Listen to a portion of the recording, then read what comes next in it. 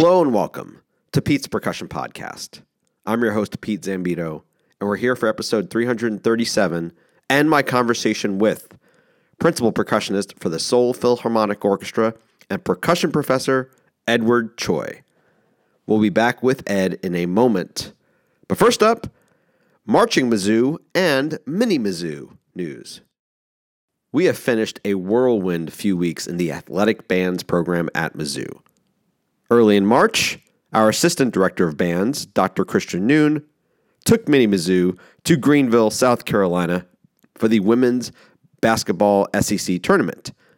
The next week, our director of athletic bands, Dr. Amy Knops, took the group to Nashville, Tennessee for the men's basketball SEC tournament.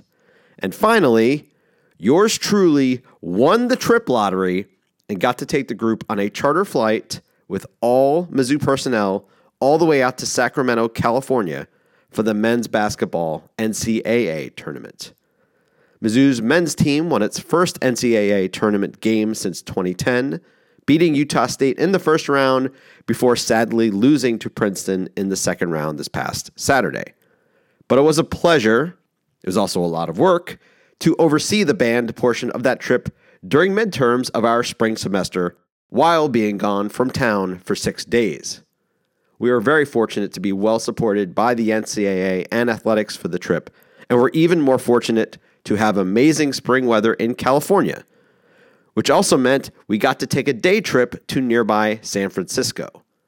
This was particularly great for me personally, as I was able to also get a chance while in San Francisco to briefly hang out with my cousin, Joe Sikoriak, and his wife, Paulina, for the first time ever. It was a great connection. And while Sacramento seems to get a bad rap, walking around Sacramento and the downtown area and eating down there were also really cool. Additionally, we had our annual band banquet this past Monday and announced our Marching Mizzou leadership team for the upcoming season yesterday. Getting ready for a very exciting upcoming marching season. And I'm still teaching. It's a busy time. Enough about all that, though. Let's get to our talk with Edward Choi. Ed and I are meeting for the first time, but it was a real pleasure getting to talk to him. When I contacted him, I found out that he was a fan of the show and both listened and referenced previous interviews in our discussion, which is always incredibly appreciated to hear on my end. Ed's been a professional orchestral percussionist for the past 20 years or so.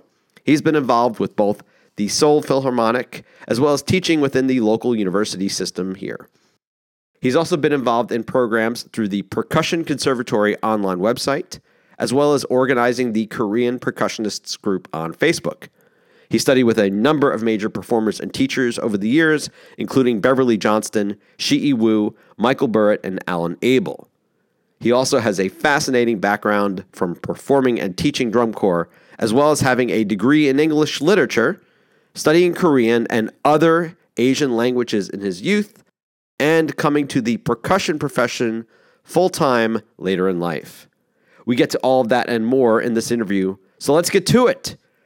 We recorded this interview over Zoom on February 22nd, 2023, and it begins right now.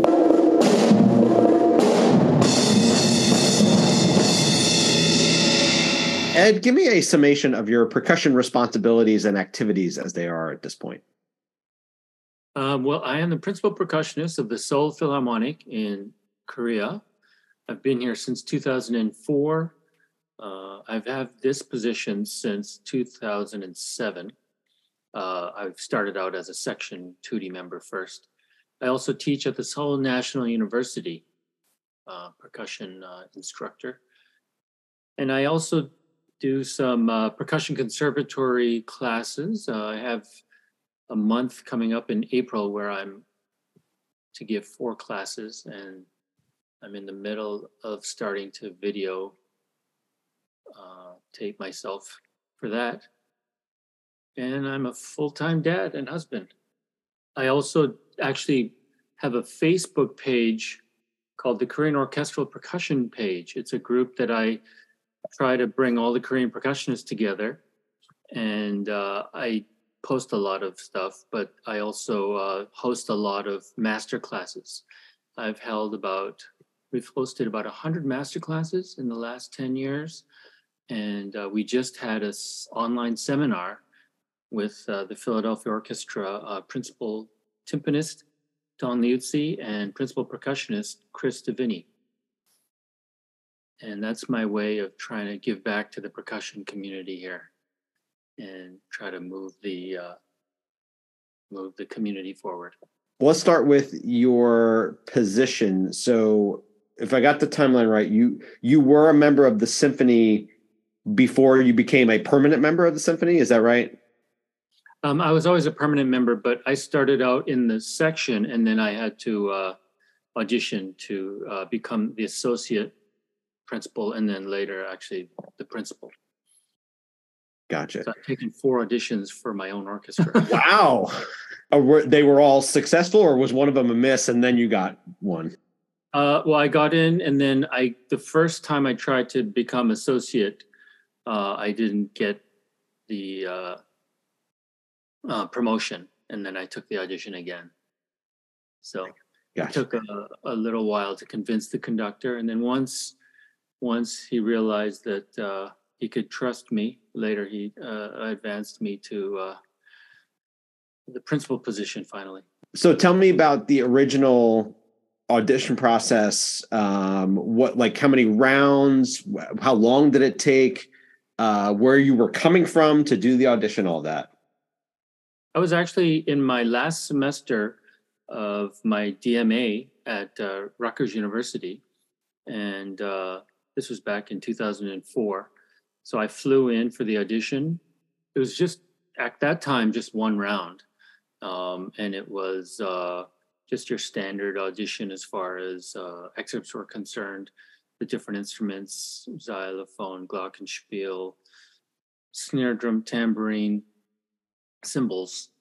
But back then, things were less online. So it wasn't on musical chairs. Now we have a website called musicalchairs.info where orchestra auditions are listed worldwide. So for example, in my orchestra, we have auditions this April, not for percussion, but for other instruments. And all those positions are advertised there. So we're getting many more candidates now. We have 3 rounds of auditions as opposed to back then, it was just 1. So I just flew in the middle of my last semester and got the position and moved here right away after I finished up school. When you say rounds, do you mean like it was one day and you had like a round and then a semis and a finals, or was it actually like literally a finals and that was it? Yeah, literally this one was just one round where I just played one time. They let me play a fair amount. Oftentimes, for example, in America, when you have an audition, you may have, for a big orchestra, 100, 150 people. Right. So it could be spread over several days and you may only get 5 minutes, 10 minutes. So at that time, there weren't as many people, so I was able to play quite a bit. And so that's why it was just one round. In the upcoming auditions where we have different people coming in for concertmaster, trumpet positions, etc., we're going to have 3 rounds, and the final round is even with the orchestra doing a rehearsal round, playing excerpts with the orchestra.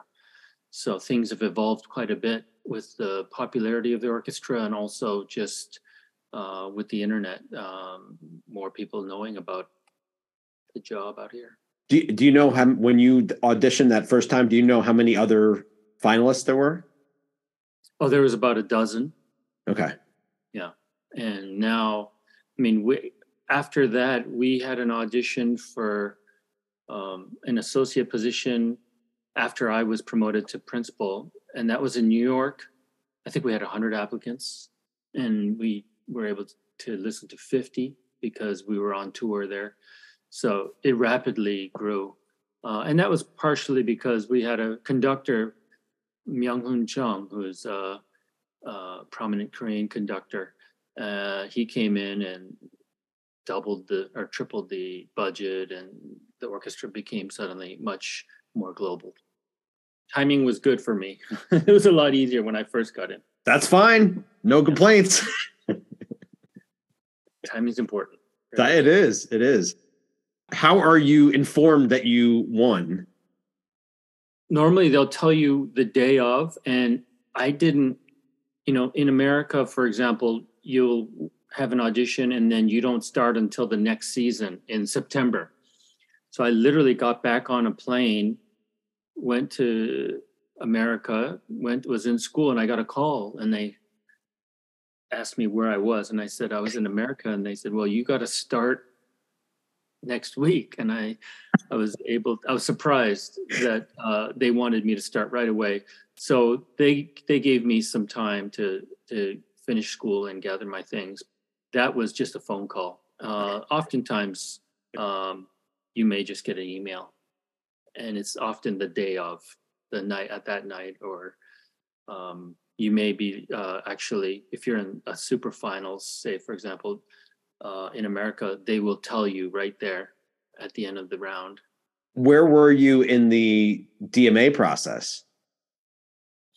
Well, I say it was my last semester, but I still had time, several years. I still had to do some more courses. But in my coursework at Rutgers, at that time, it was a 3-year coursework program. And then you have, your recitals. There's no dissertation. It was more of a performance-based degree. So there was 4 recitals. So I still had a couple recitals left. So it took me a few years to finish that up during my work. I would have to imagine, though, that in your professional position, do you need it? Was this like you just wanted to finish it because it was your call, right? Exactly. It was basically my mother wanted me to finish. Korean moms, they can be famous for being the sort of tiger mom, pushing their kids to do things. So I actually thought I wasn't going to finish it, but I was so close that my mother really encouraged me to. So I came back and I did another course one summer, and then I had 2 more recitals, a lecture recital and a performance recital, which were not easy to do, once you're working, to put that all together. Yeah, no, I bet. What's it like to have to re-audition with I know you were going for a different position, but what it's like to already be fully working in an orchestra and trying to get a different position in that same orchestra? It's interesting. People say that it's hard, and that, moving up in your own orchestra is one of the harder ways to do it. I actually found it easy because, number one, you have some sense of security because you're already employed. And for me, it was a learning curve, learning what our conductor liked. So I had studied in America. I grew up in Canada, studied there as well. But our conductor is well known in Europe. He's based out of France, and he was at the time director of the Radio France Philharmonic, and he conducts a lot in Italy. He's a favorite at La Scala Opera in Milan, and he's presently a principal guest of Dresden. So stylistically, there are things that I had to adjust to, I was not used to, and playing in a European style. So it took me a while. What kinds of things? What's different? There are things that American orchestras do. For example, if you look at the timpanists, a German style timpani, and now we can see with YouTube, you can see a real difference between, say, the timpanist of the Berlin Philharmonic and an American orchestra. Americans tend to be a little more subdued, whereas a European sort of timpani player may be considered flamboyant to an American. So there's a visual aspect. There are things that you want to do beyond the page that my conductor expected. For example, we were playing, I remember the first thing I played with him was William Tell Overture. just an encore piece. And I'm playing the cymbals, and he looked at me, and I realized, because he was gesturing, that he was expecting me to make cuts to the music automatically, like they would do in the pit in La Scala, because that cymbal part is very busy. Yeah. And at least this is what I deduced. Actually, I was lucky that my teacher, Alan Abel, had taught me a version. He called it the Muti version, because one of his former music directors was Riccardo Muti, now conductor of the Chicago Symphony, a famous Italian conductor who was director of the La Scala opera for many, many years. Instead of playing all the notes there, you edit out some of the notes and you highlight some of the musical phrasing instead. And I had learned that version. And on my first rehearsal, the conductor's gesturing to me, looking at me, and literally, as we're playing, I kind of deduced that that's what he wanted, or he wanted something to that effect. So I tried that. He really appreciated that. And, learning to do things beyond the page like that were part of me learning what he liked, and also the traditions that come with certain repertoire. And so it's kind of a wild thing that it's like your brain went to, oh, I'm back with Alan, almost like, right? It's like right there. I mean, that was really incredible that Mr. Abel prepared me for that. Mr. Abel changed my life, and I'm sure we'll get into that. Yeah. But just even in that first rehearsal with my music director, that was a big deal. And I'm so glad that I studied with him. And these are things that sort of motivate me to teach my students to learn the different repertoire and traditions, to go beyond the page. And that's what's fun about symphonic music for me. So so I understand that in terms of kind of like some of the things you now knew to expect or plan for, or at least have in mind. Was there, to go for a position where you're already in, did that mean that you would then have to still get all of your excerpts back, like completely in? Like, were you having to practice like you didn't have a job? Oh yeah, no, I was practicing for about 3 years there, just trying to get promoted to a position that I wanted, and also I felt we needed as far as the organization of the group. For example, in my orchestra, we did a lot of new music at that time. And so I was putting in a lot of extra work, acquiring instruments, organizing things with assignments, etc. So, you want to just make sure that everything is in order. And I was already doing that job, actually. And I wanted to make sure that the administration and the orchestra recognized that. And if it wasn't me, whoever would win the audition would be given that title, and also the compensation, plus the responsibilities. Gotcha. Now, what's the typical schedule for both rehearsals, amount of performances, all those? How long is the season? All that stuff. Are year round, actually. We don't have much of a break in the summer. American orchestras will get 2 months, maybe 6 weeks. We actually have only a couple of weeks officially in the summer. However, throughout the year, we get quite a lot of time off, considering we don't get our official vacation time is only however many weeks. We're a government-funded orchestra. So, in America, there's a lot of push to bring in audiences with movies, pop concerts. These days, it's getting more and more prevalent. And we actually don't do that. We're more like a European orchestra, where we're government, almost pretty much fully sponsored by the city, the taxpayers. So we do a lot of outreach, but our main subscription concerts we may do in a month. We may do 2 programs, 3 programs. So whenever we have a concert, a subscription concert, meaning a big sort of symphonic repertoire concert, that'll usually entail 2 or 3 days of rehearsals, 10 to 4, and then 1 or 2 days of concerts.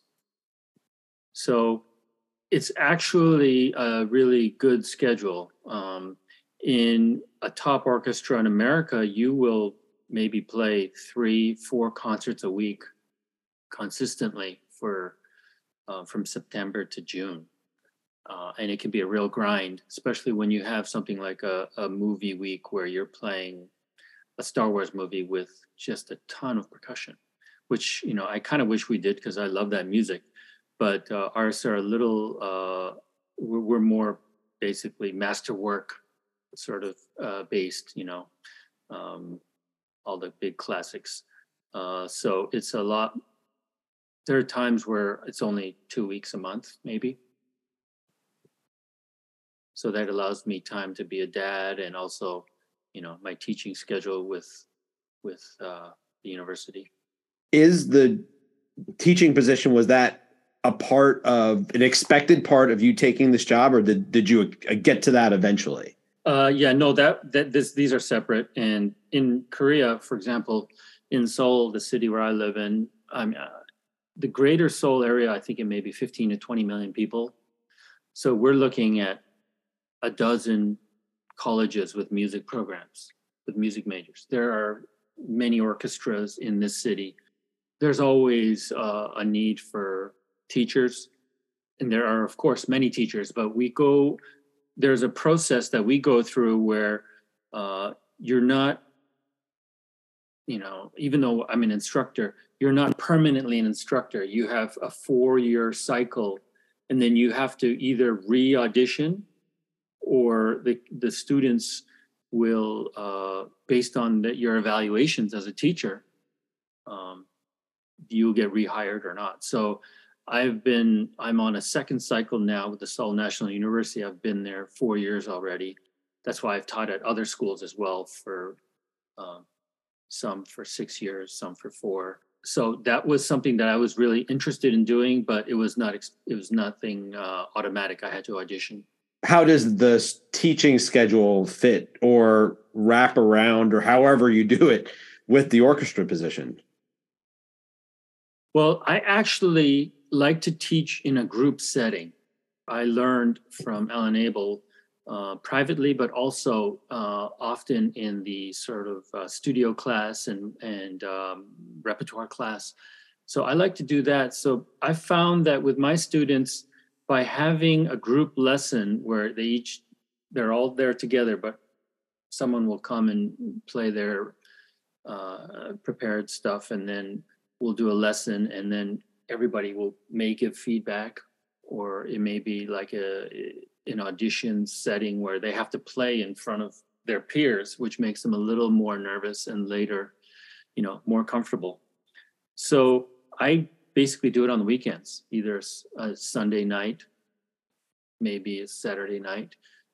I recall I was at the Paris Conservatory, CNR, where I sat in on Eric Samut's marimba class, and he taught that way. And I found that to be a really interesting way to do it. And I think the students learn quicker because they learn more repertoire, that even though they may not be playing a certain piece, they see how other people do it and how they're taught. So I kind of cover more ground that way.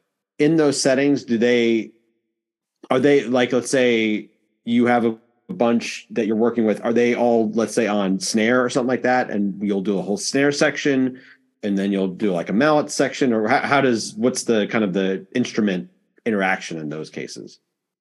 Because I'm sort of the orchestral percussion guy. We have a few teachers, and in the past I've had marimba specialists, I've had timpani specialists, but I basically covered the orchestral repertoire. So timpani, snare drum, keyboards, accessories. So depending on whatever audition or thing that a certain student is preparing for. And also marimba. I studied a lot with some of the great American marimba teachers. So I'll go into depth with that as well in the solo rep. So it just depends on the student and their needs and their jury assignments or recital pieces. On the student side, is it a challenge for them to get music, mallets, and like is there enough stuff nearby, like on the island, or do they have to actually get stuff shipped in from well outside? Well, Korea is a peninsula. Yeah, I guess it's kind of like an island because up north, I mean, we don't. Right. No one can go to North Korea. Sure. Yeah. Right. People literally buy stuff from Steve Weiss here too. You can get Steve Weiss order here in sometimes as quick as a week. Wow. These days it's expensive. So sure. Kids, they have, you come to the studio, it looks like, your regular American studio where kids will have their Freer bag with all their mallets from Freer, Innovative, Malletech, you name it. So you can get anything here. There are percussion stores here as well, but you pay a premium for those. So sometimes it's easier or cheaper to just order from Steve Weiss. Is the school schedule the same? Is it a semester schedule? Yes, there's 2 semesters. Although the way it's run here, they start in March until the summer, and then September till December. And same with my orchestra. The season starts in January until December, as opposed to September to June. Even though we are the same seasonally, we're our winter, unlike Australia where it's flipped. Right. Here we have the same seasons, but the actual school year schedule is slightly different that way. Kids have a longer winter break. In fact, they're on break right now. That's the only difference. And how long has the percussion conservatory been going on? I think it's been a couple of years. Well, last year was the first full year of what we call the studio. Josh Vonderheide, the founder of the conservatory, we met in Kuala Lumpur. He was a member of the Malaysian Philharmonic. We met there a few years ago before the pandemic. He was a member, and I was playing extra with them. I don't know if I encouraged him, but I remember posting on Facebook a bunch of just little short clips on orchestral percussion and tips for students.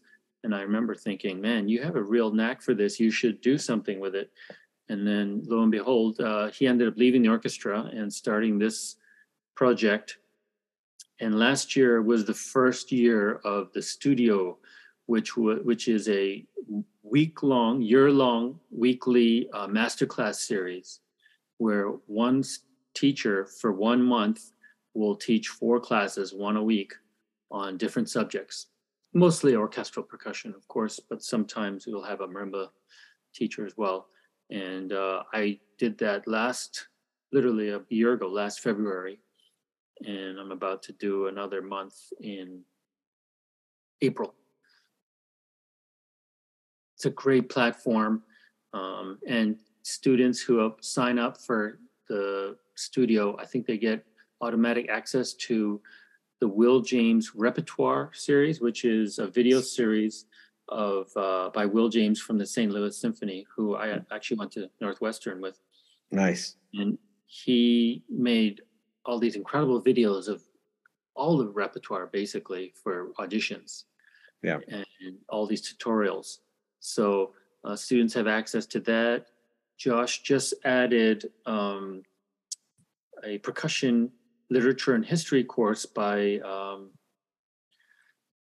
the name's escaping me, the former teacher at Arizona. Oh, Norm Weinberg. Yeah. Yeah. What an incredible course. I actually signed up for that last year or a few years ago independently, and then now it's part of the studio. Or actually, I think you pay separately. I can't remember. But that is another great resource with so many amazing videos, et cetera, that illustrate the different instruments and the history behind the percussion in Western classical music dating back to the Janissary. And of course, there are now, in fact, today, Joseph Pereira from the LA Philharmonic timpanist, he's doing a actual class of listening to students play and giving them feedback. So there's a lot there, and I think it's a great platform, and I love that it sort of equalizes everything. I mentioned earlier that, with the internet, now things are getting more and more open, and, people are having more access to information. And so now you could be studying anywhere in the world with Joseph Pereira from the LA Philharmonic. These are some really great in-depth courses and classes that I really highly recommend, and I'm really proud to be a part of. You said you're about to do another set. So is there an expected length of time or amount of videos? Like what is the expectation put on you for this? Well, I have 4 classes. So last year I did one on tambourine. I did a bunch of repertoire, orchestra repertoire with recordings, and then in the class, I made these videos, and then I spoke about all the different instrument and repertoire that I performed that are often on auditions. I did a cymbal class. I did accessories, castanet and triangle class. I did a bass drum rep class. And then this time around, I'm doing one on keyboards, so xylo, glockenspiel. I'm doing a fundamentals class, so rudimental snare drum, marimba, Stevens technique. I'll be doing a fun class where I do unusual rep, kind of interesting things that come up, like canons in 1812 overture, for example. Something just fun and light. And then I'll be doing a performance class where I listen to students and give them feedback. So that's 4 classes, 1 a week in April. And so the prep time for that, it takes me quite a while, because I need to make all these videos and they need to be of a certain quality. And, I want to try to present something that students can have as a quick resource. For example, if you look at some of the videos from last year, there's still more. We put some highlight videos up, but we're going to make more of those videos available now that a year has passed since I gave those classes, where I play, maybe 50 excerpts on different instruments with recording. So I wanted to have that available for students, even, when they're not a part of the studio. They could look it up, and they're going to be on YouTube and timestamp. So if a student has something in orchestra that week at school, and they're playing, Capriccio Espagnol and the castanets, and they need to look that up, they can find it in the videos, and there'll be an example of me playing with the recordings in the different instruments and the techniques involved. So yeah, it takes a bunch of planning. It's a labor of love, but I hope that this is useful for students for years to come. Let's back up, and then we'll but definitely some other things I want to ask. So where did you end up growing up, Ed? I'm Korean, but I was born in America and grew up in Canada. We moved to Canada when I was 1, so I basically grew up in Canada, but I've always had an American passport. Where in Canada?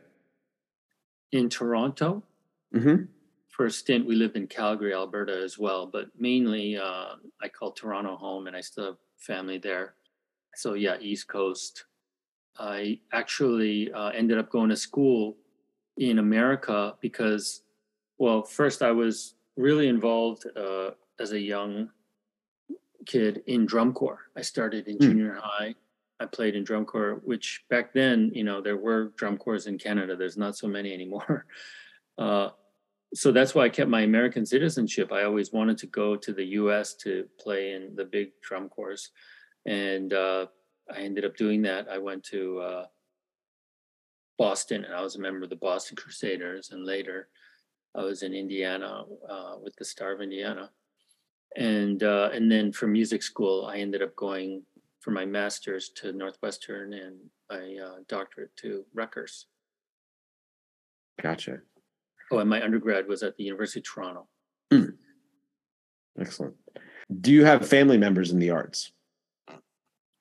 I do not, although we were really encouraged to play different instruments as a kid. I started out on piano, and then later I did trombone actually in band when I was in junior high. But I really gravitated toward the drums and snare drum in drum corps, specifically starting in junior high, and I kind of got hooked first because I was just interested in going on tour. They told me they would go on tour in the summer, and that really sounded exciting. And then, the rest was history. But my brother, for example, he played violin, guitar. My sister was a pianist, but they ended up going in different fields later. Gotcha. Was it drum corps that got you, or was it like school band that got you to do, or lessons that got you into the percussion thing outside of doing piano? Yeah, I mean, I only studied piano just briefly when I was a kid, and that was kind of a regret now. I wish, I had a better keyboard background because I spent a lot of time practicing marimba in my undergrad because of that. But no, it was just drum corps. And in fact, I did not go to music school first. I actually did an English degree and was in Asia studying. I came to Korea to learn Korean because I'd never been to Korea. Every summer I was doing drum corps, so I never was able to come. So after I graduated from college, I came, and then I was teaching in Japan, actually, in Korea and Japan. And then I decided to go to music school later. So I actually didn't have private instruction until I came to college. When I was in high school in Toronto, there was the band director at my high school. He encouraged me to go see a concert by Nexus. And it happened to be a fully improvised concert. Yeah. And at the time, I knew that they were famous. And I just remember thinking, this is not, something I'm interested in at the time. Right, yeah. Ironically, because later I went to study in Toronto with Nexus, with Russell Hartenberger and then Robin Engelman. And, I wish I could have seen that concert again. But, at the time I couldn't appreciate it. I was more into, rudimental chops. Actually, I did take a lesson with the Toronto Symphony timpanist at the time, I recall now. And the same thing, I was not impressed. And then because, he was trying to tell me to do scales, etc. And I wanted to see, how fast his paradiddles were or something like that. How fast he could play or whatever. And it turns out he had been in drum corps as well. But, and later I actually played guest with the Toronto Symphony many times. And, he studied with Hinger. And, I came to appreciate all that stuff. But as a kid, I was just not into it. Right. So it's funny how that all came full circle. Yeah. Well, I mean, I don't know how long. I feel like at some point I saw a Nexus, like one of the, either, I don't know if it was a full concert or if it was like a second half. And I'm pretty sure I saw, like, one of the first times I saw him, I think I was in the same kind of headspace, like, yeah. Now I'd be like, all right, cool. But yeah, back then, I know the feeling. There is a video actually of them playing in Korea in 1984. It's on YouTube, and they brought an incredible amount of instruments. It's amazing the amount of instruments that they brought. Yeah. So it's a full stage, and it's actually where I perform now. Actually, we don't perform there much anymore, but at this Sejong Cultural Center where we have rehearsal facilities, it's a huge theater. And the stage is just full. And there's a video of them on YouTube from that concert where they do this improv, and it's amazing. I watched that and I think, man, I wish I had a video of when I saw them because it must have been incredible. But, here I was, I was just bored. But, in this, check it out. You have, Bob Becker starts going off on the tabla in the middle, and it's great because they have all these fantastic instruments, and then suddenly they'll just there's a lot of humor involved as well. Highly recommend it. Yeah, look them up on YouTube. Oh, that's great. I will, for sure. When you're doing your original undergrad, your music output is drum corps. Like that's what you're doing. Yeah, okay. I was just totally into that. I was even though I was studying in Canada, I marched. Well, I went to school in the States as well, just for that. I was at UMass Amherst because of Tom Hannum, who was he's a big guy in the scene, and I was a member of the Crusaders in Boston, and then later in Indiana, the Star of Indiana. Came back to Canada to go to school because, one, when I was at UMass, it was just hard to study. We were just drumming all the time. There's like real, some of my colleagues at that time were Colin McNutt, who is now a super famous arranger and sort of drum guru in that world. At that time, that's all we did. So once I aged out of drum corps, I came back to Canada and I did the degree. I thought I would go to law school. My mother, Korean moms, they want you to be a doctor or a lawyer. Korean immigrants, Sure. Second generation kids are really pushed academically. And so at the time, I thought that I would do that. So I thought if I went to Asia, got some language experience, some life experience, that would help me get into law school. And my brother became a lawyer, actually, when I was in Asia learning Japanese. And he said, man, don't do this. It's terrible. And he's no longer, he went into business. He was in corporate law, and then he went into business, and he's very successful and happy. And he was like, this doesn't suit you. And at that time, I was fully, involved in teaching drum corps in Japan, and I was having the time of my life. It was so fun. The Blue Devils staff were teaching the drum corps where I was teaching in Tokyo. They're still there. This is, 20 years later, longer actually. It dawned on me that, okay, I really think I can do this. But at the time, like I said, I was not so inspired when I saw Nexus or, took one lesson with the Toronto Symphony timpanist. But teaching in Asia, I realized that, there's plenty of jobs.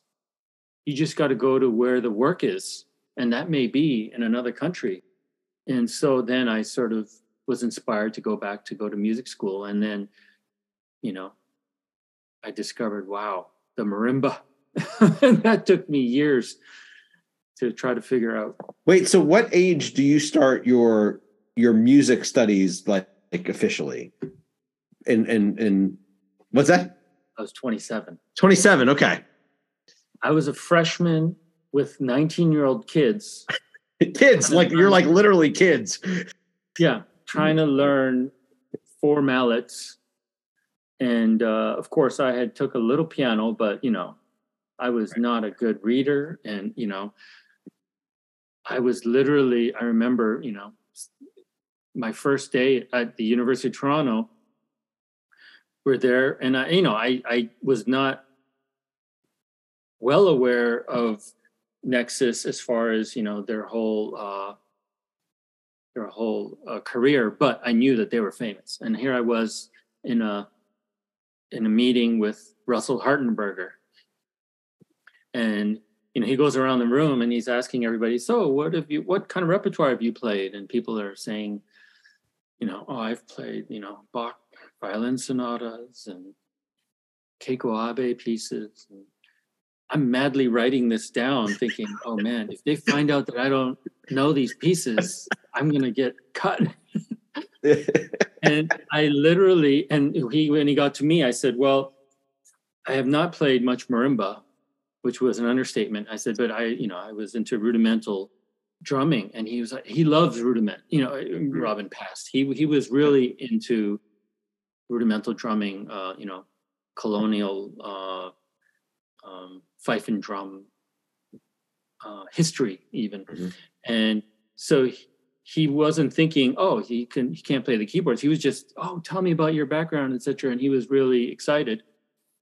So I thought, okay, I'm going to go secretly learn all these pieces I was supposed to learn. So the first piece I tried to learn was Mexican Dance #1. And I didn't even know how to hold the notes. I remember searching around, what books are there?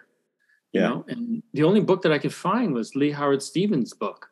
Mm-hmm. Because at that time, I mean, there may be more marimba format books now, but that was the Bible. Right. Yeah. And, but as you know, it's trying to read that is very confusing. It's very confusing. And it's taxing. There's a lot in there. Yeah, there's a lot of information. And in fact, part of one of my classes that I'm doing for the Percussion Conservatory, I'm going to sort of talk about that as well, because I later went to the Stevens seminar where, he really broke it down, and I was, just blown away. I heard his CD that first year in Toronto, and I thought, I got to find this guy. And then I later found out that he had a seminar, and I went, and that was a game changer for me. It was a trial by fire. And, the one thing that I had going for me was because I was a snare drummer in drum corps, that I could figure out things technically. It just took me, time. And, in drum corps, I learned to work really hard. So I was there. I was always the last guy there at night. It took me a few years to catch up. But being an older student, you have kind of a desperation, because you're on limited time. So I was highly motivated, and I actually graduated in 3 years. At the time, I thought, okay, I had to get into a good grad school, and it was a big relief when I finally was able to go to study in America with Michael Bird at Northwestern. I'm trying to imagine you like trying to figure out Mexican dances first off, and then that piece is wildly hard and hard to be accurate in. Oh no, I mean, I tried for weeks, and then I finally gave up because I finally realized, and I was studying. I took some lessons with Beverly Johnston, a prominent Canadian marimbist, and she understood where I was, and she had me play, much more suitable repertoire, and I realized later that everybody has their different talents and things that they can offer. And in fact, I remember asking Russell at the time, later that year when I got more comfortable, I was like, why did you accept me? He goes, well, you have life experience, and you could really play the snare drum, so you can figure the rest out. And I didn't realize that happens in music school, that people come from different backgrounds, and you didn't have to be all at the same level on each instrument. And that's the thing I love about percussion, is the variety, and everybody brings something to the table. And as a section leader in my orchestra, I try to let people in my section shine and do the things that they like to do. I need to backtrack a sec though, because when after you finish undergrad in literature, you go to Asia, right? Right. And your intention is to go to school, or it's to teach? Like, what's the thing that gets you there? As a Korean American Canadian, it's sort of a rite of passage to go to Korea and learn Korean and experience Korea. At that time, I didn't speak a word of Korean, basically. I grew up speaking English at home. And so my generation, our parents, they wanted to quickly assimilate into American or Canadian culture. So we grew up not speaking Korean at home. Whereas now it's much more globalized. And if you see, kids now, they're into Korean pop culture, of course, is very popular now. So they'll be watching the TV shows, Squid Game or whatever. Right. Back then, that was not Or the case. K-pop or something, you know? Exactly. Right. I mean, it's crazy how many times I hear about, I heard about BTS from American friends, or they were on Saturday Night Live. I couldn't believe it, Right. or, I had American friends ask me if I watched Squid Game. They had seen it before me. I didn't think to, when I'm here, Right. I'm constantly consuming American, like movies or, on Netflix or sports. I'm watching, different sports. Yeah. So, I wanted to go and experience my, parents' culture and learning the language. And then, I ended up in Japan studying Japanese. And, those things, give you a different perspective. And, I thought that would help me get into law school, basically. Right, sure. But I was also interested in the cultures. When you originally go, is the reason to be there for like years, or were you going for like to just kind of learn a little bit and then kind of figure out the next step? Yeah, it was just going to be a year. There are plenty of sort of immersion language courses here that have Korean second generation Koreans come in, and now of course many different foreigners come because a lot of people are interested in Korean culture now. But and you come and you take 4 hours of classes a day in Korean, and then you just learn the culture, hanging out, having fun. It was a great time because once you're finished school and you're in between, career or grad school and your undergrad, it was kind of a party, to be honest. Nice. Yeah, it was a lot of fun. I would make money on the side teaching English. There's a lot of English is always in demand here, and you can do very well just teaching English, which I did. But that was never, even though I studied English literature, kids here were into grammar because they need to hear education is very important, and getting into college and the different exams that they have, like the Korean version of the SAT is a huge deal. And I realized teaching English here that they knew more English grammar than I did. I studied literature, but not grammar. So I ended up transitioning to teaching drum corps. There happened to be some drum corps here, and then in Japan, it's really taken off. And then I ended up going to Japan. When you get there, are you playing at all, or are you like in a way, are you done with the music thing and now I'm in a new phase of my life for a while? Yeah, that was the thing with drum corps. Once you age out, that's it, and you teach. So I was already coaching. I would go on tours in the summers with the Boston Crusaders, and I was teaching them, and then I ended up doing that with different groups here in Japan, but I was not playing. I was just coaching it. Of course, you keep your chops up and, but I thought that was the end of it. And so to go back to music and to discover, the marimba, for example, and to start to go down that path of having to do recitals and juries was super challenging and super exciting. Did you find that you were able to pick up the languages quickly, or was that also a massive change to try to get acclimated to Korean and Japanese? I thought it was quite easy. I mean, I say that I didn't speak a lick of Korean. I spoke a little. But I did start literally at level 1 in the language program. There's 6 levels and they have 10-week courses.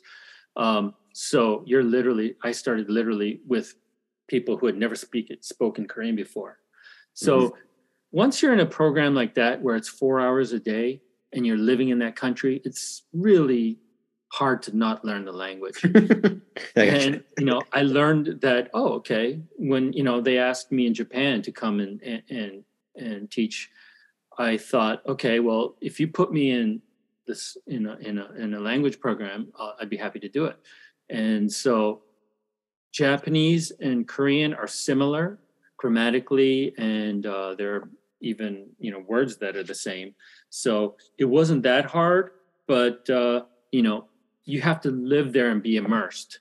And I think anybody who would come and take one of these immersion programs could learn no problem. Yeah. So it was a lot of just having fun and hanging out and learning by just experience. Yeah. Yeah. What's the difference between in the written styles with those two?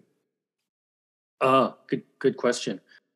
A lot of Asian languages are derived from Chinese. Mm-hmm. There's roots there. So in Japanese, you have 3 alphabets, which is really frustrating. They have the Chinese characters, and there's I don't know how many.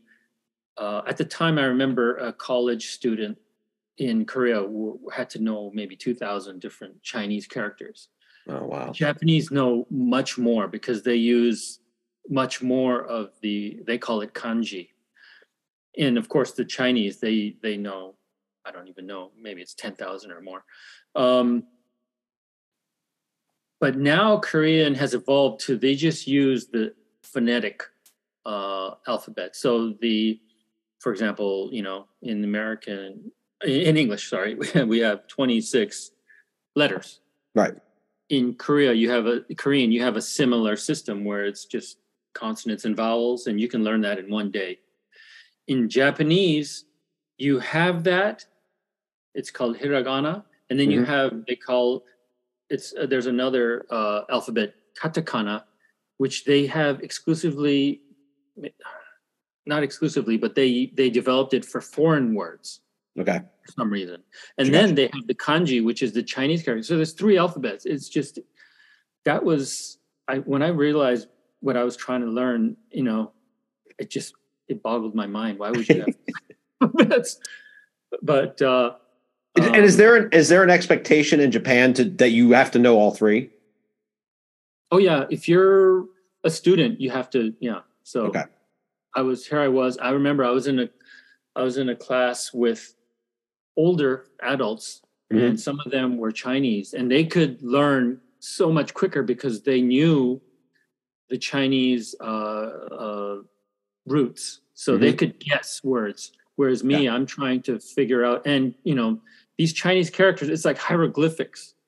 There are characters that look, for example, a person.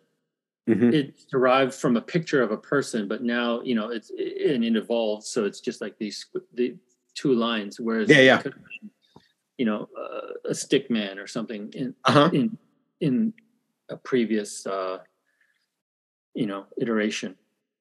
So they know all these characters and they could guess. So it's not easy. That takes a lot of work, and so I literally did a semester of that, and then I thought, okay, actually I decided to go to music school, and then so I left. So I'm just trying to kind of picture this now. So is there in these languages, is there like maybe you were doing the, and this is not going to make any sense on an audio podcast, but like you're doing kind of like the stick man, and that's maybe like the root. And then if there's other markings on it, that's means other or more elaborate things. Exactly. You add water, you can add fire. There's so many different characters and their combinations. And sometimes you can deduce from just the combination. For example, there's like what looks like a door and then a person. And that's a door, for example. And and so sometimes it's really intuitive. And sometimes it's completely not. and it just gets more and more complicated. Yeah. I prefer, just the phonetic word, and like, when studying European languages and you have the feminine and masculine versions. And for me, it always blew my mind. Why would you do that? Yeah. Why would you make it too hard? Right. And they're like, how many and they would be like, OUGH. How many different ways does that sound like? I'm supposed to know all those? I grew up in Canada, so we had French, and I Yeah. always wanted to learn French, but I always found it impossible. I was terrible at it. You're like, well, I guess I'm just not going to Montreal or Quebec City or anything. Yeah. And, Asian languages, my daughter, she's studying Chinese right now. Mhm. She's 6 years old. And so they just soak it up. Yeah, of And I course. realized, it's just like with music, some of these things you just have to start really, really damn early. Yeah, yes, absolutely. But is there a point when you're in Japan, it hits you like, no, actually, like the music thing, this is actually what I want to do. Like, I need to stop thinking about something else. It's actually a funny story. We were on our way to the championships in a van. Mm-hmm. Jeff Lee, who used to be the front ensemble instructor for the Blue Devils, he was there, and we're in a van, and I would watch him. And the group that we taught together, they had jazz arrangements, and I remember watching. I was in charge of the battery, and he had written all these complex jazz arrangements for the keyboards. I remember listening to him coaching them, and he could hear wrong notes in whatever jazz chords, and I thought, man, I remember asking him, I was like, when you were young, you must have started really early to get that kind of training. And he goes, I'll be honest with you. He's like, when I went to music school, I was not trained in that at all. And it blew me away. I thought, are you serious? He said, yeah, there's plenty of music schools where you can go and, you learn it there. He's like, I happened to go to a great teacher. He studied with Steve Schick early in his career at, I believe it was in New Mexico. I think that's right, yeah. He said that, he was also a drum corps guy. He'd played timpani, I think, in the Santa Clara Vanguard. And he was like, I ended up studying with this great teacher. And, he said, I had to work really hard, practice 6-8 hours a day for 4 years. But you can learn all this stuff in music school, and it was kind of an aha moment for me. And I thought, oh, really? I could still go to music school? I could go learn this? I was so naive. If a kid came to me now, not kid, but an adult, mid-20s adult came to me and said, I want to go to music school, and especially if they said, I want to play in an orchestra, I'd be like, forget it. It's too late. But because there was nobody telling me, that it was impossible. Once I had that go ahead, I thought, okay, I'm going to do it. And I remember, I'll never forget the first time when I arrived in Toronto, I saw somebody playing rhythm song on marimba, and I thought, wow, that's incredible. And now, that's not even played, by high school kids, even in Texas or wherever, or in Korea. Yeah. Yeah. That's a good, like, very impressive looking piece. And then you start playing, and it's still great, but you start playing, you're like, oh, it's like these patterns. And yeah, once I get that. And, it was just that I always knew I learned what was appropriate at the right time. Right. I was really into Keiko Abe, as a freshman. I was playing some of her pieces, and they were popular back then. Your musical taste, as you grow as a musician, and you want to hear more complex music or more lucky that the program in Toronto allowed you to explore and sort of go through that whole process on your own. For example, there are other schools where you have for example, when I went to Northwestern, kids were already more advanced at the undergraduate level. And the things that they were attacking as a freshman were completely different than what was happening in Toronto, for example. when you go to study with Mike Burritt at Northwestern, are you thinking that you're going to go for an orchestra job at this point, or do you go, I'm just going because I want to study with Mike Burritt? Like, what's your plan? I was on a marimba mission for years, for 3 years in Toronto, and I went to the seminar, the Lee Stevens seminar, and I met Michael Burritt, Shi Wu, and I was thinking, okay, I got to go study with them. Yeah. I was just so impressed. And, I ended up going to Northwestern. I had never thought about playing in an orchestra still. It was still, Toronto was not really orchestrally oriented at the time, the program. And Northwestern wasn't really at the time. At the time, when I was a grad student, Will James, he was a freshman. He was just learning, all that stuff also.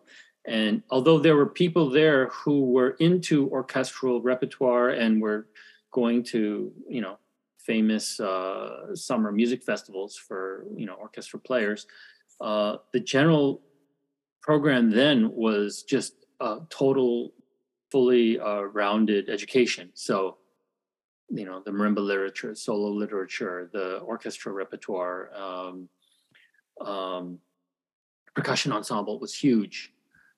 So at the time, I thought I actually was trying to be a teacher. I thought I would go, and at the time there, his grad students, the DMAs, were always getting jobs, and I think, he's still going strong at Eastman with that. Yeah.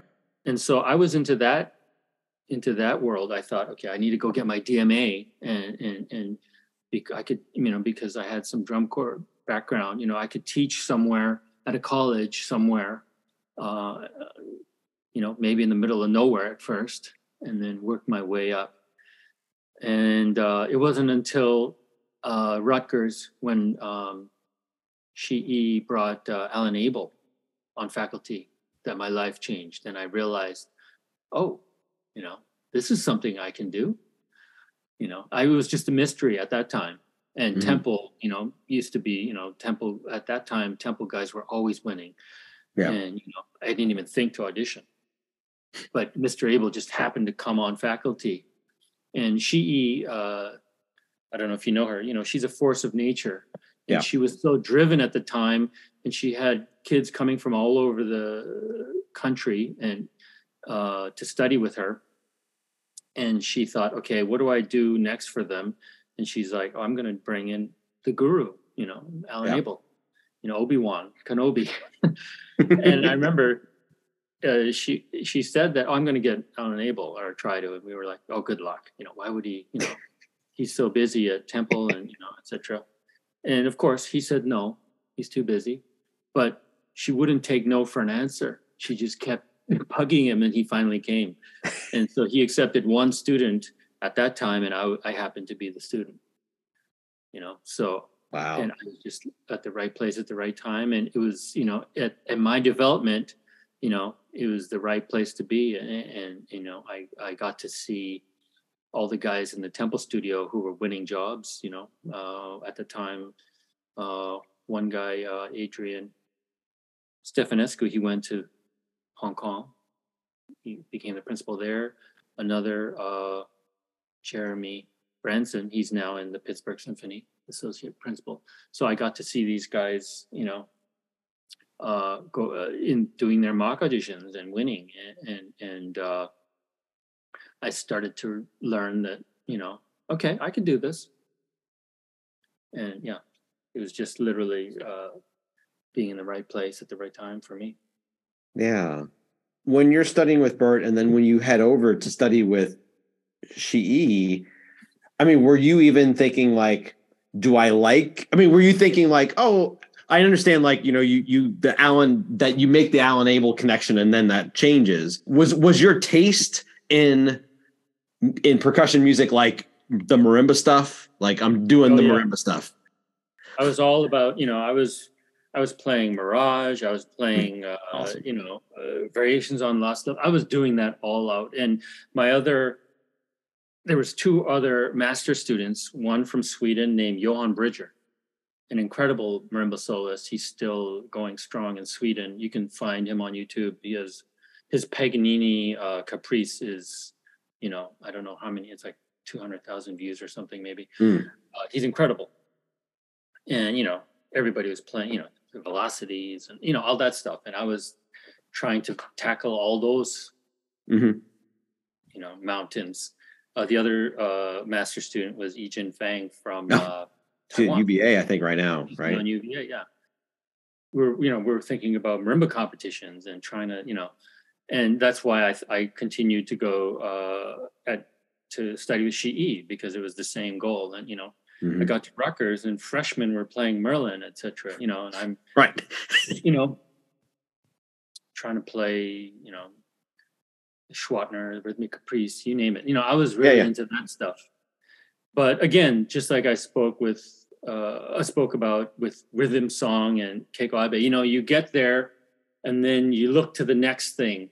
Right. And so, orchestra is like the ultimate instrument, the ultimate, the masterworks there, are endless. Of course, I still love, and I coach my students, and I have some very fine, in Asia, in Korea, we have, plenty of marimbas who play all the heavy literature, so I kind of have that background, which helps me to coach them. I had a couple students go to the Stuttgart competition recently, last fall, and playing the big pieces, Moi Je, and you name it. So I kind of get my fix with that through them. Yeah. But I don't play that anymore. Yeah. Fair enough. When you start working with Alan, do you say, I want to, like, you interact with him and you're like, I want to do this, and or what does he see? And he's like, all right, here's what you need to work on. Here's what needs to change. Like, this is the mindset. Was there kind of like a whole list of like, if you want this, here's how we do it? Oh yeah, no, he was very systematic, and he'd been doing it for decades, and he had so many students win jobs all over. And so, first off, if you're studying with him, it's not a question of, he only taught grad students. So you're already motivated to win a job. Right. You're already going to him because you want to win an orchestra job. Right. Although I was an exception in a way, because I was coming to him from Rutgers, and at the time I was not motivated to do that, but I soon became motivated because I saw what was happening. And so you go to him and he hands you all this music. You basically have to, in your 2 years with him, go through all the repertoire, that's kind of expected. And so, for example, snare drum, even though I was a snare drummer from the beginning as a rudimental drummer, his system of how he teaches orchestral snare drum, whether it's repertoire, the going through the different repertoire and the techniques, it's super organized, and it's basically laid out for you. Of course, he was very open to new ideas and evolving, but he had this base of, this is the program, and, you just got to go through that program. And which I really, really enjoyed, because that's how I was used to learning in drum corps. You go through the fundamentals and you get to the next step and the next step and the next step. And, that's why I really took to Stevens, his approach to the marimba. He broke it all down, and you realized, okay, this is how you play the hardest literature, right. Whether it's the building blocks technically or even musically. And so that was what I always looked for, and with teachers. And that's what I try to bring to my students, trying to break it all down so that it's understandable from a fundamental foundation first. Well, when you say that you were given like this, like, let's say snare. So if he was giving you all the snare music that you had to know, was there an order, or was it like, this is the amount, here's all the stuff you need to know? Or would he actually have like, start with this piece, it's going to teach you this, this is what you need to know. Here's the... He didn't actually, he didn't break it down like that. I mean, we all know Scheherazade, is probably the first, it's going to be the go-to first piece, for example. And then, you have the different excerpts. So going through, and, guys are constantly in that program, even from the beginning, when they start, hit the ground running, and they're taking auditions right away. They already mostly come from a program where they've already done this, and he's honing them. And they may have come from a different system. He's sort of tweaking their audition presentation or prep. So I just saw right away, we're doing a rep class and mocks. Okay, Scheherazade, you got to have that. I know, of course, I already knew Scheherazade. He would approach, just you bring repertoire to him, and then he would give you the technical foundation behind it. But so he didn't necessarily assign you the rep, but you were, everybody was self-motivated with that as well. In terms, aside from that part, what was some of the things that he was telling you about the auditions and the mental headspace you needed to be in? What were some of the things that he was letting you know about that part of it? Okay, for example, he would have you have several versions of whatever excerpt. Mm-hmm.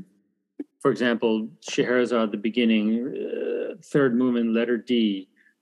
He would say that, okay, you could play the straight version. You could play the sort of hairpin version, which was at the time I remember I think he said, oh, this is done more in New York, for example, or in Cleveland, they did this. There was different traditions. Things have become more internationalized now, actually, even in the time since I studied with him, the 20 years since, because of the internet.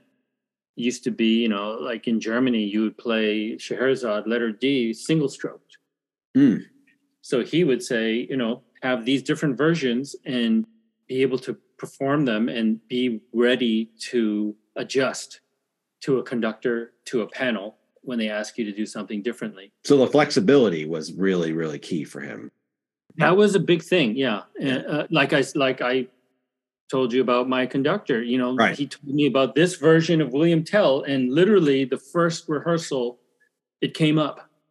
And I'm still convinced that was a big reason why later, I was promoted, because I had that understanding. For example, on cymbals, he would talk about, okay, when you're playing French repertoire, this is the kind of crash you may want. Mm-hmm. Not to mention the cymbals, of course. Sure, yeah. But, to get a much more transparent sound, or if it's Germanic music, this kind of darker quality, this is the kind of crash, So, he just widens your perspective on the different instruments, but also gives you sort of an insight onto, okay, if this audition is here, this conductor or this section, this is sort of their tradition. And so you kind of want to adjust. Yeah, that was a big part of it, and that I realized, and still to this day, I have students taking auditions for example, this was just the recently they were doing all these festival auditions, whether it's the Music Academy of the West or Aspen or Pacific Music Festival or Schleswig-Holstein. I always have students going to Schleswig-Holstein, and the judge is a German timpanist, Guido from Munich, Phil. So I know that he likes flannel mallets and this sound on Beethoven or whatever. Yeah. Whereas in America, when my students auditioning for Aspen, for example, and if it's Dave Herbert, I know David Herbert would prefer these kind of mallets. And, in fact, Dave Herbert has played with us in the Seoul Philharmonic. We have actually a vacancy. Our principal timpani position is open. So we've had a lot of the big players come in from both Europe and America. And I always have them do master classes. And for me, it's been fascinating to see the differences. And, I try to incorporate that in how I teach my students. And so they get sort of a wider perspective.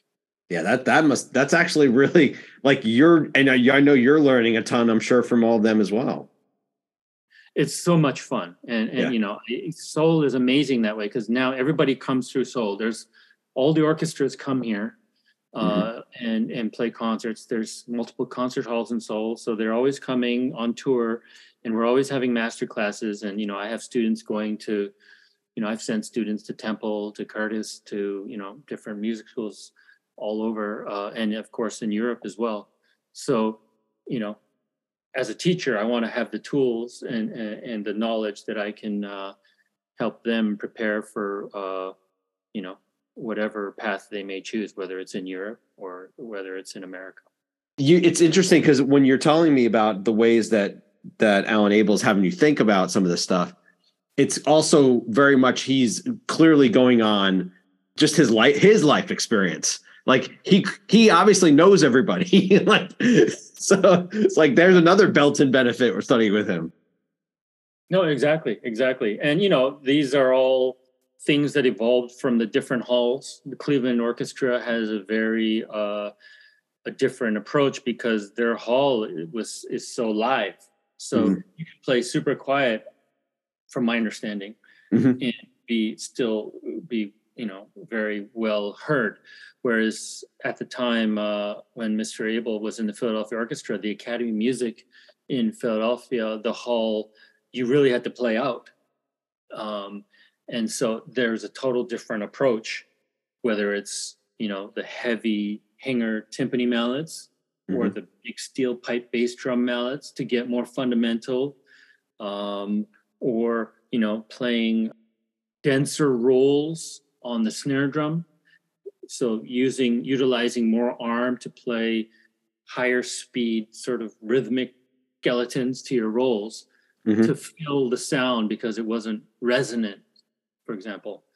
And you know, you see that in Europe, they play very differently their snare drum, for example, because the halls. You know, we just played my orchestra. We just played the Music Verein in Vienna this past fall, and you know, it's amazing how small the stage is.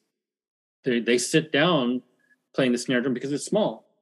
I don't. That may not be the reason, but you know, you can easily deduce. Okay, here you don't have to fill in your snare drum roll. You could play a slow roll and it sounds smooth in the hall. Yeah. So it depends on the acoustics. So those were things that Mr. Abel was able to illuminate, and you know, you get that with, of course, all the different great teachers. You know, another thing, Mr. Abel, you asked about the mental aspect. I remember a big thing that was a revelation to me with him was, you know, using more arm, using more bigger muscles to play smaller passages, whether it's bolero or, you know, instead of using small sticks, using heavier sticks. You Mm-hmm. know, his snare drum sticks, he has two different sticks out of Reamer drummers service in Pittsburgh, two Abel models, and they were based off marching sticks. Mr. Abel was a rudimental snare drum champion when he was a student, Mm-hmm. and so that stick is much bigger than, for example, what you may see someone use in a European orchestra. Yeah. Um, yeah, just so many things that go into the different styles and that go into executing the different repertoire that, you know, he can illuminate, or he did illuminate. He passed away, obviously, during COVID. All right, Ed, finish out with random ask questions. First question, standard one I open with, which is an issue in percussion education or percussion performance that most gets under your skin or drives you the most nuts. This has always bugged me, and that is people thinking that, you know, oh, drum corps or the marching, you know, percussion is not compatible with playing orchestral music or with playing, you know, concert percussion. In fact, many of the orchestral famous players were rudimental drummers. Alan Abel, as I mentioned, you know, he he was a rudimental champion so many times as a kid that they had to make his own category in the competition because he would always win. Floyd Duff was a rudimental, snare drummer. Different people in orchestras now, whether it's, I know that Chris Lamb was in a drum corps. Tom Sherwood in the Cleveland Orchestra, he was in a drum corps. There are many people who come from that background, and it translates into the orchestral world. You just have to, I think the difference is just going to the right teachers. Sure.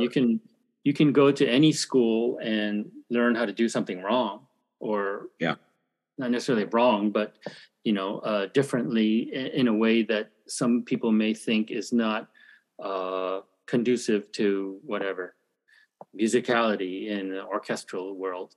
I always find that outlook is sort of just closed-minded, because there's so much amazing playing, especially now. The level is ridiculous. I'm such a big fan of DCI, and I see the kids now and the level of playing, whether it's in the front ensemble or in the battery, and the touch required to play what they do. It's incredible. Yeah. And any number of them, with the amount of work that they put in to get to that level, they could all be orchestral players if they wanted, if they went to the school, right? Right. But oftentimes they just go to this school because they're into that, and then it sort of leads them down to a different path. I proudly, wear that badge of, this is what I did for many of my years, and it has always helped me as a orchestral percussionist, and I think that it's a really good way for percussionists to get their start in their fundamentals. I am wondering, is some of the pushback in these cases based on, it comes from the orchestra side, the more established side, looking at like the upstarts or however, and just being like, well, you're doing that thing, like whatever. That's not the big deal. We're the big deal. Is that some of this too? That's a good question. Well, of course, drum corps back in the day, of course, the technique was more militaristic. I would probably be militaristic.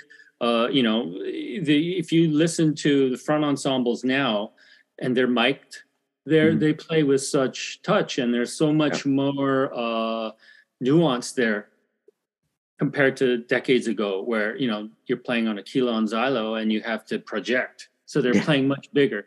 Right. So yes, I do get that. The chops involved, will always serve you in whatever. You just have to, know how to sort of tweak it to whatever the situation is.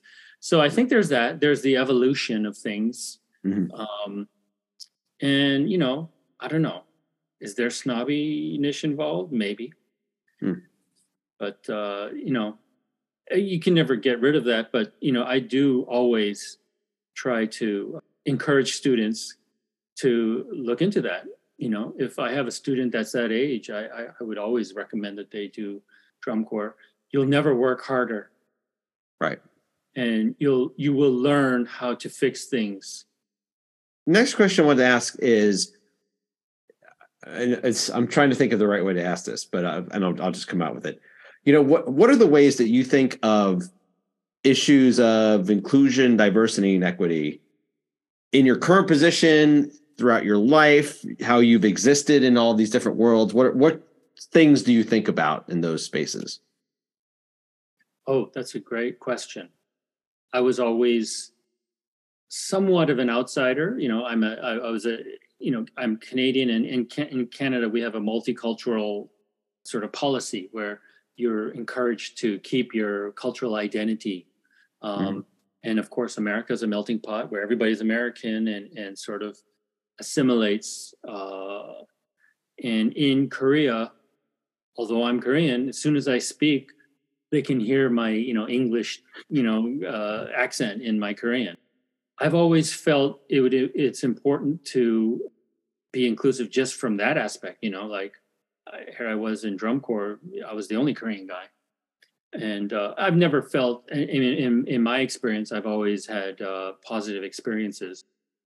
How do I incorporate that into my world? I'm not well. For example, gender wise, in Korea there are more female percussionists than male, just because in the Confucian sort of society, the males are encouraged by their parents to pursue business or whatever, and females are more encouraged to pursue the arts. So you'll see string sections in Korean orchestras where the majority are female. You'll see a bass contrabass section where it's all women. So it's a different sort of perspective here, whereas of course in Vienna it's totally different. It's all guys, Austrian, or for the most part. Here we have such a different sort of combination, whether it's the female to male ratio. We have people studying in America or Europe, so there it's I think a little more inclusive. And I, as a percussionist, try to, I'm more open to the other side being European for me. I'm not sure if that's really addressing your question, but that's been sort of my perspective. And so, for example, as a principal percussionist, I mean, I often hire female percussionists. I don't actually think about it as something being where I'm trying to be inclusive. I'm just hiring the best players, and there are many fine female percussionists here as well.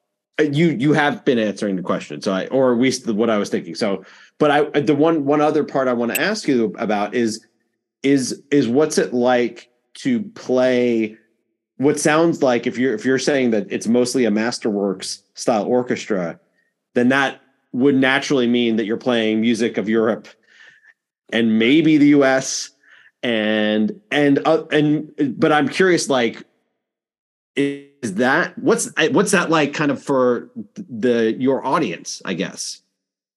Yes, and I see, especially in America, there is a much more of an effort to be more inclusive with the repertoire, whether it's gender-wise or even culturally. Yeah. Here, of course, we have it's very much Euro-based. A lot of our conductors are European. But we did have for 10 years, a Korean female composer as our composer in residence. She's a Korean composer based in Germany, Eun-Suk Chin. Yeah. She's quite famous now in the orchestral world. And, she was a disciple of Ligeti. She can write some fiendishly hard parts. And we did so many pieces through her new music series. I think over 10 years, I think we must have done 40 new music concerts, just straight up, the hardest repertoire. So we did have a balance with that. And, I don't know if she made an effort to, but there was often female composers being represented. But it's true that was only 4 concerts a year. And then the rest of the time, we have female conductors, just like there are many female musicians here. It is male dominated, but we had a Korean female associate conductor, Sang Shion, Korean conductor who's now in Europe. So that wasn't something that I necessarily thought of, but it was just always there.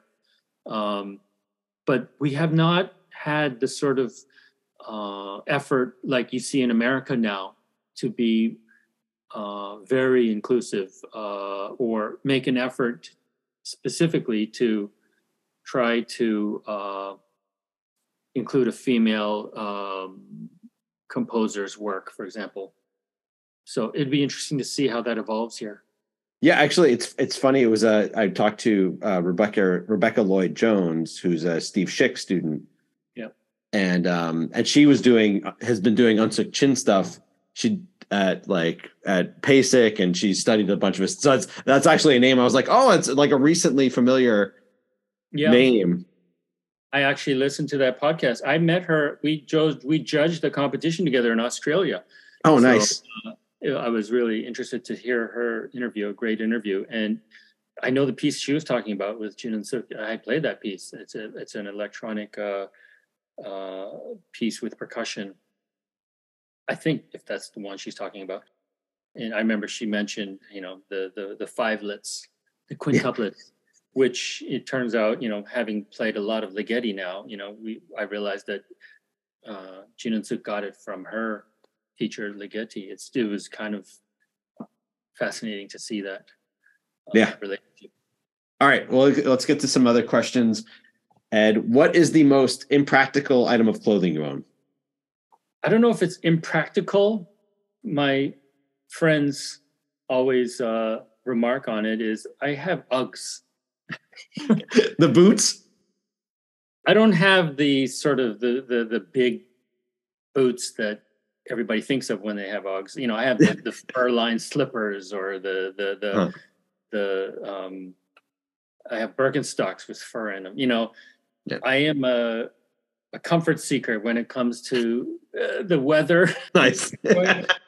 Growing up in Canada, I am more sensitive to the cold, and in Canada we would dress up more. Yeah. So people always find it funny that I'm wearing 2 jackets or my Uggs here first, and I get colder than others, or I get warmer than others in the summer. Yeah. Conversely, but my friends always find it funny that at my age I'm wearing Uggs. Gotcha. Hey, Tom Brady, he wore Uggs, so he did. Yeah. Right.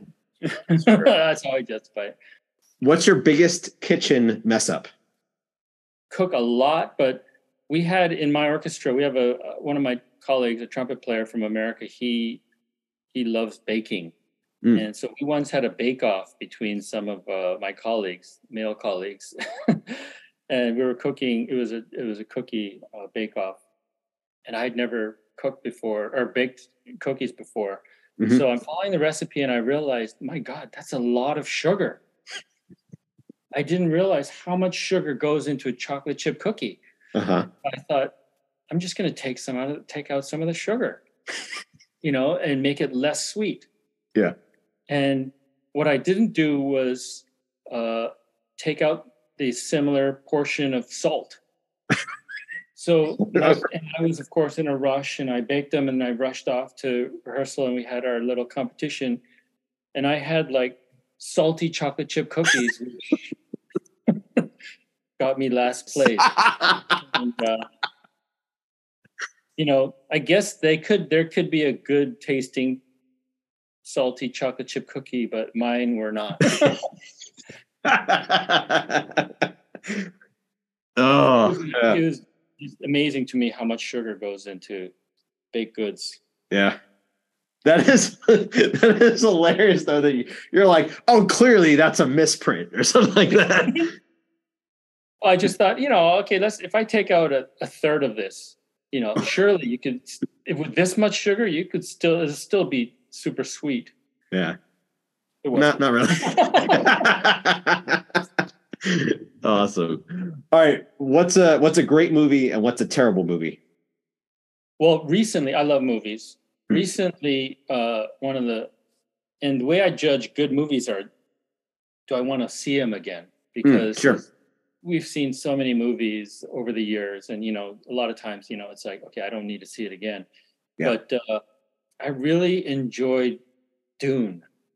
Oh yeah. I thought that was an amazing, I love science fiction, and I love, all kinds of different movies, dramas, whatever. But I thought this had a great combination of all of it, whether it was the music, the cinematography, the story, just the acting, fabulous. And so by contrast, this was kind of an epic adventure, movie. The Eternals, my God, I did not like that movie. And, I love popcorn, action flick, but I could not get into it. And I, Mm. I found more and more with the Marvel movies, it's hard for me to swallow. I really liked the beginning, the first Iron Like Man. Iron Man and stuff. And Yeah. But then more and more, it just started to get, out of my taste wheelhouse. But yeah, Eternals, I did not like. I'm sorry. I know a lot of people like old Marvel movies, but maybe I'm just getting old. I hear you. Well, because of your English literature background, I'm ready. I want to hear some of your favorite books. Yeah, it's always a thing because I was an English lit major in my previous life, and now I instead of reading, I listen to audiobooks. Oh yeah, or podcasts mostly. Yeah. Or just like, I'm an orchestral musician, so people are like, "Oh, what are you listening to?" I'm listening to the next piece that I'm playing. Right. Yes. Exactly. That's work. Yeah. I mean, I enjoy it, but it's like, that's what's in my ear. But my favorite books, I was a big Salinger fan. Okay. Ernie and Zooey is one of my all-time favorites. Just I loved his language, the vernacular, plus he would his themes, whether it's the existential sort of God seeking, angst-ridden youth, that really hit home for me when I was a younger guy. Mm-hmm. Recently, I listened to Murakami's. Is it IQ 84? Oh yeah. I know what you're talking about. Yeah. I know. Yes. I haven't read it, but I'm aware of it. Yeah. Yeah. It's such a long book that I was like, okay, I'm not going to sit there and read 400 pages, but I'll listen to it. Sure. And I used to really like Murakami back in the day. And so it was a long time that I revisited his work. Mm-hmm. So that was fun. And, I think audiobooks, having, Audible is really cool. You could just breeze through all these different, but I often find myself now gravitating towards nonfiction, whether it's sports or politics. That's always been. Do you have any? I'm curious about this because you've been telling about audiobooks that are fiction. I've always found that I have a hard time remembering what happens in fiction audiobooks, but nonfiction, I'm usually completely fine. I don't know. I don't know why. You might be able to do them all. Fiction was always a challenge to keep up with. It's true. There is that, because you don't get back to it for a while, and then you turn on the audio and you're in the middle, and you're in the middle of traffic driving and you're concentrating, and then you're like, what? So then you have backtrack. Yeah.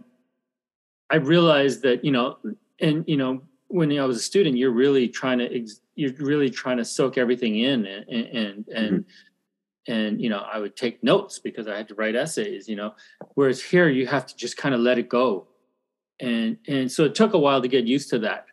And I also listened to things a little bit faster.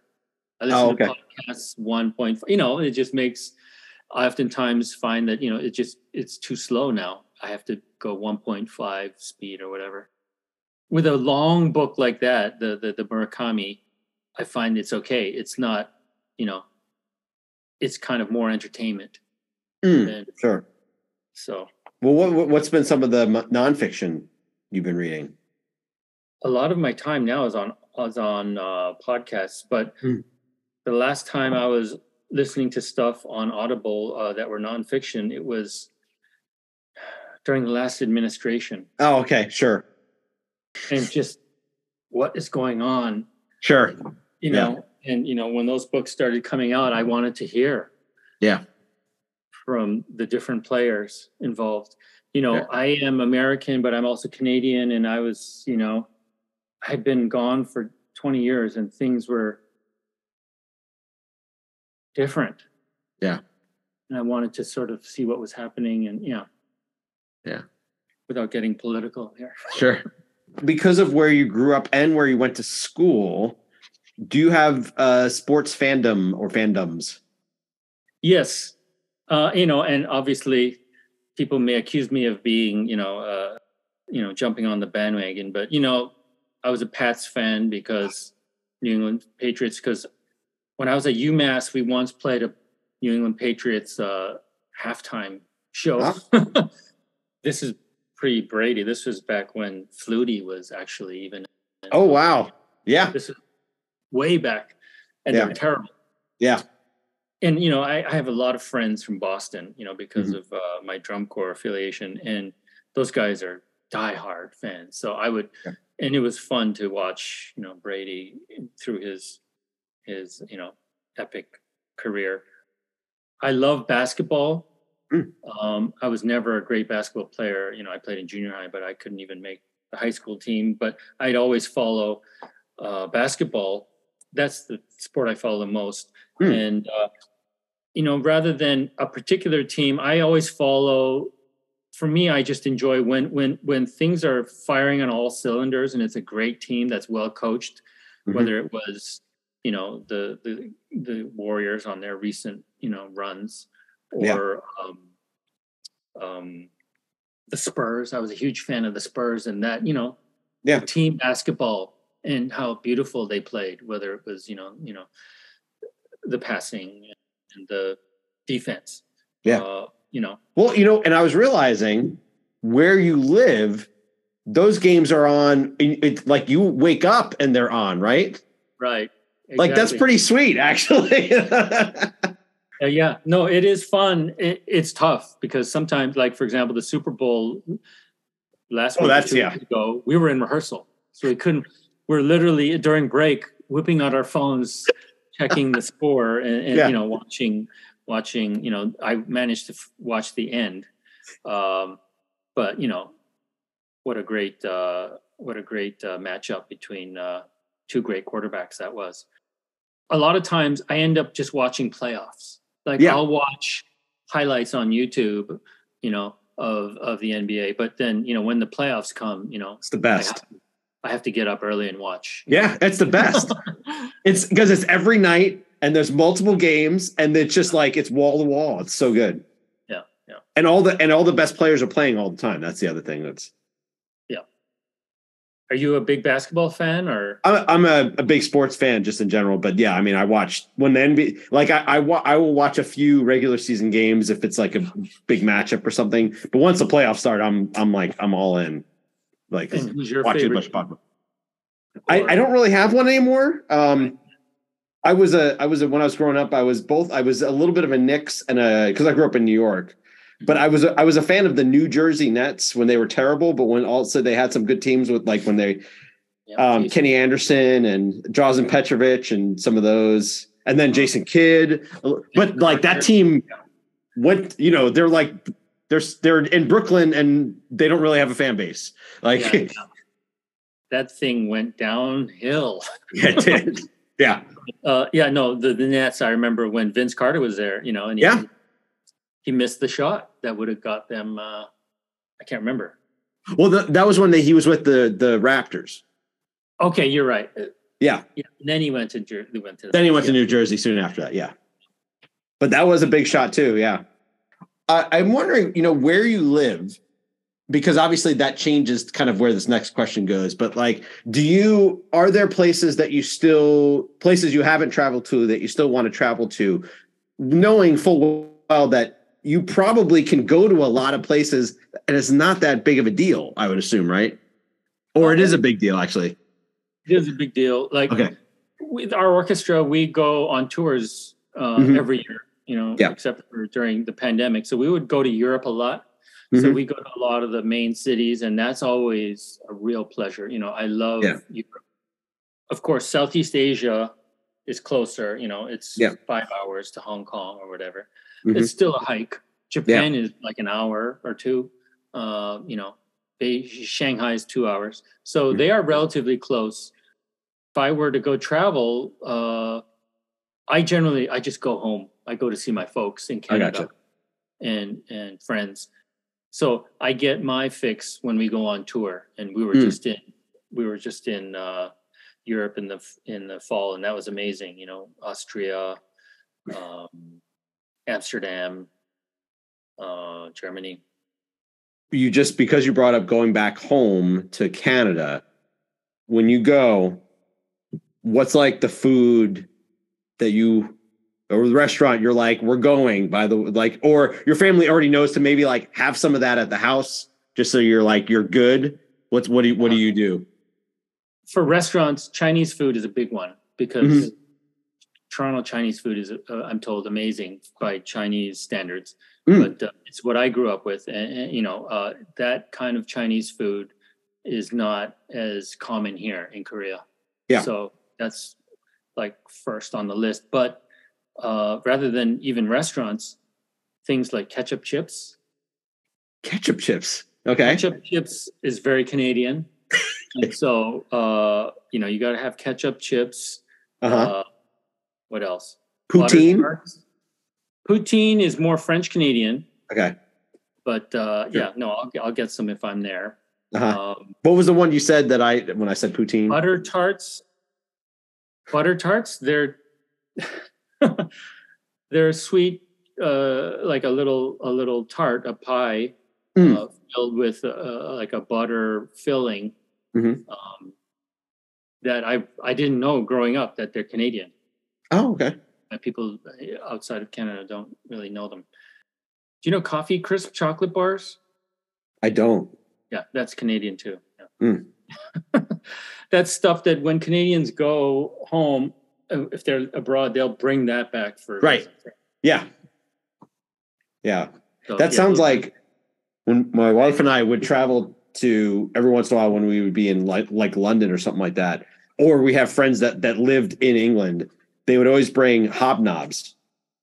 Oh, you know those? It's like an oatmeal. It's an oatmeal cookie that has like a fudge layer on it, like a chocolate fudge layer on it. Oh. So there would be the specialty was a dark chocolate hobnob.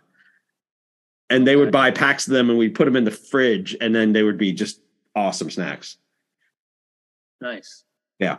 I mean, I've been to the UK many times and for me it's like fish and chips, maybe. How do I take fish and chips? Yes, exactly. Yeah. The sausage rolls or pies, Yeah. Meat pies. Yeah. No, totally. Strangest, funniest, or most bizarre performance moment that involves you?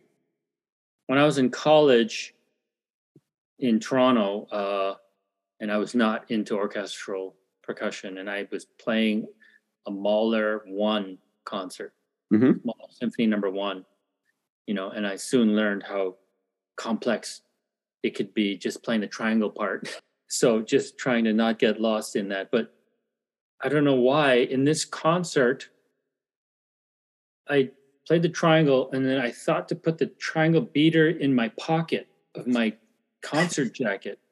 Okay. Which was, for some reason, that happened to be, that popped into my head as an option.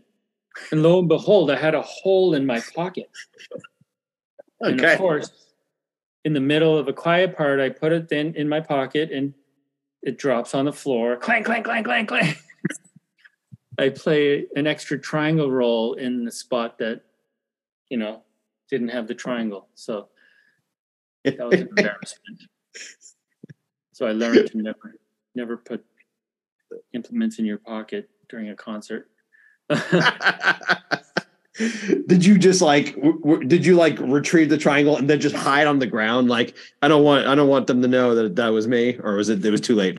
Probably. Yeah, no, I think I just pretended it wasn't, I just let it kind of like it didn't happen. You didn't hear it. Yeah. The conductor was not pleased, of course, but I bet. That's a good one. Another story from that era. I remember playing a wind ensemble gig, reading for some reason. We were called in to play this concert, and we were reading, and somehow I got lost in the music. So I turned to my colleague, and I was like, "Where are we?" And he started calling out numbers: 39, 40, 40. I was like, I have no idea where we are. And he was indicating that my part was coming. Yeah. literally, I was like, play it. And I had to like basically get him to play my part by admonishing him in the middle of a concert. Play my part. I don't know. We are. And, ironically, now I'm in an orchestra. Counting rests is part of my life. It is. Oh, that's awesome. All right, Ed, last question. What one piece of art, could be movies, books, podcasts, YouTube clips, theater, visual art, poetry, anything, has impacted you the most recently? Wow. Okay. Well, I don't know if this is cheating, but, in my orchestra, we recently had a concert with our new music director, Jaap van Zweden, who is the conductor of the New York Philharmonic. And that was an amazing experience. And it wasn't necessarily, like the music was music that I knew, Brahms 1, Symphony No. 1, and, Fledermaus and some Wagner overtures, but just what he brought to the music and how he was able to change the way the orchestra sounded within a week totally blew my mind. And, I'd never heard the strings that full. He used to be the concertmaster of the Concertgebouw when he was younger for 20 years. So he is a real string. He's well known as a sort of a conductor who could really bring out the best from the strings. And so that was a real experience. But that's not a work of art. That was just an experience. Maybe, I guess, discovering Sibelius Symphony No. 1, which we played on tour with our outgoing music director, Osmo Vanska, who was recently in Minnesota for the last decade or more. And just, playing Finnish music with a Finnish conductor, that was amazing. And that piece, it was not in my, there's not orchestra excerpts for percussion in that. Although the timpani part is pretty heavy, but just the music was amazing. We had some amazing concerts with him on that tour. Very cool. Yeah. All right, Ed, we're done. Thanks. Well, hey, I know I meandered a lot. I hope I answered the questions, but it was real fun to meet you, and I hope that we can meet in person. Yeah. Especially maybe it's because I'm here. I'm so far away from everybody. I feel like I love to sort of be in touch through just these podcasts, and it's been amazing to, I just listened to your podcast with Becca in Hawaii. Laredo, yeah. Laredo.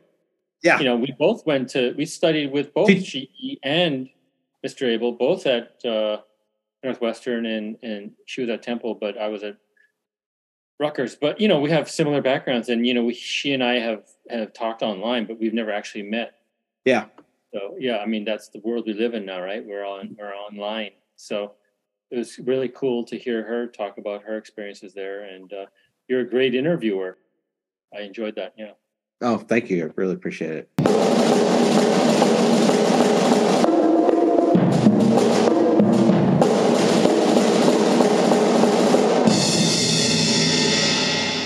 It somewhat goes without saying that it's a pleasure to talk to all of these folks for this podcast.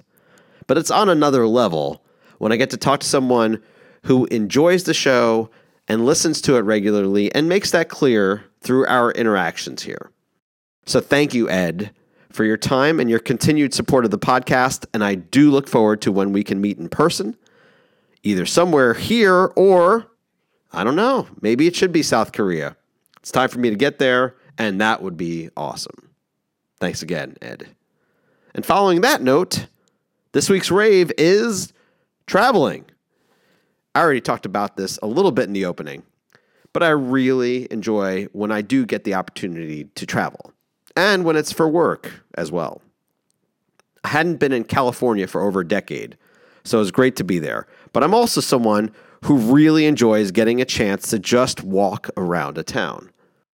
While in Sacramento, we had an afternoon that we were able to just hang out in Old Sacramento and downtown, and as I stated in the opening, we were blessed with incredibly good weather to do so. In Sacramento, Old Sac, as it's sometimes and kind of hilariously called, leads through a tunnel right to downtown. And it ends up right in the Doco district, which is an upscale dining and shopping area that is connected right to the Golden One Center, where the NBA Sacramento Kings play their home games and where the NCAA tournament was actually being held. Additionally, the park that surrounds the California State Capitol in downtown is pretty great and was a lovely place to have an afternoon walk.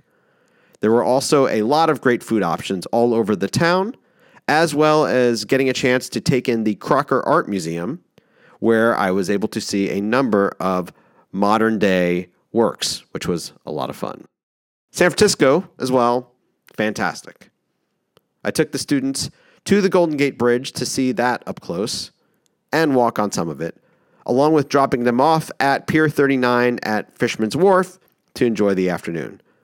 Of course, lots of time down there was spent with the sea lions. You need to spend time with the sea lions because they are both completely hilarious, and honestly, you'll learn about group social dynamics from them as well.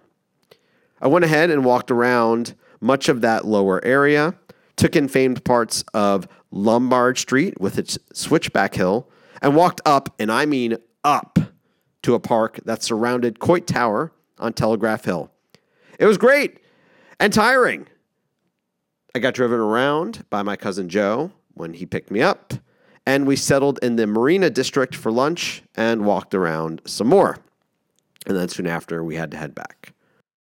Lastly, it had been over 25 years since I last attended the NCAA tournament in person, which was amazing. I mean, and part of it was because we won a game. And you forget how much fun it is to win a NCAA tournament game. And it was really great to experience that with my colleagues here at Mizzou, as well as the students I work with on a regular basis. And that was the final high point to a very enjoyable basketball season under Coach Dennis Gates. And I look forward to the future with him as the men's coach for hopefully a very long time.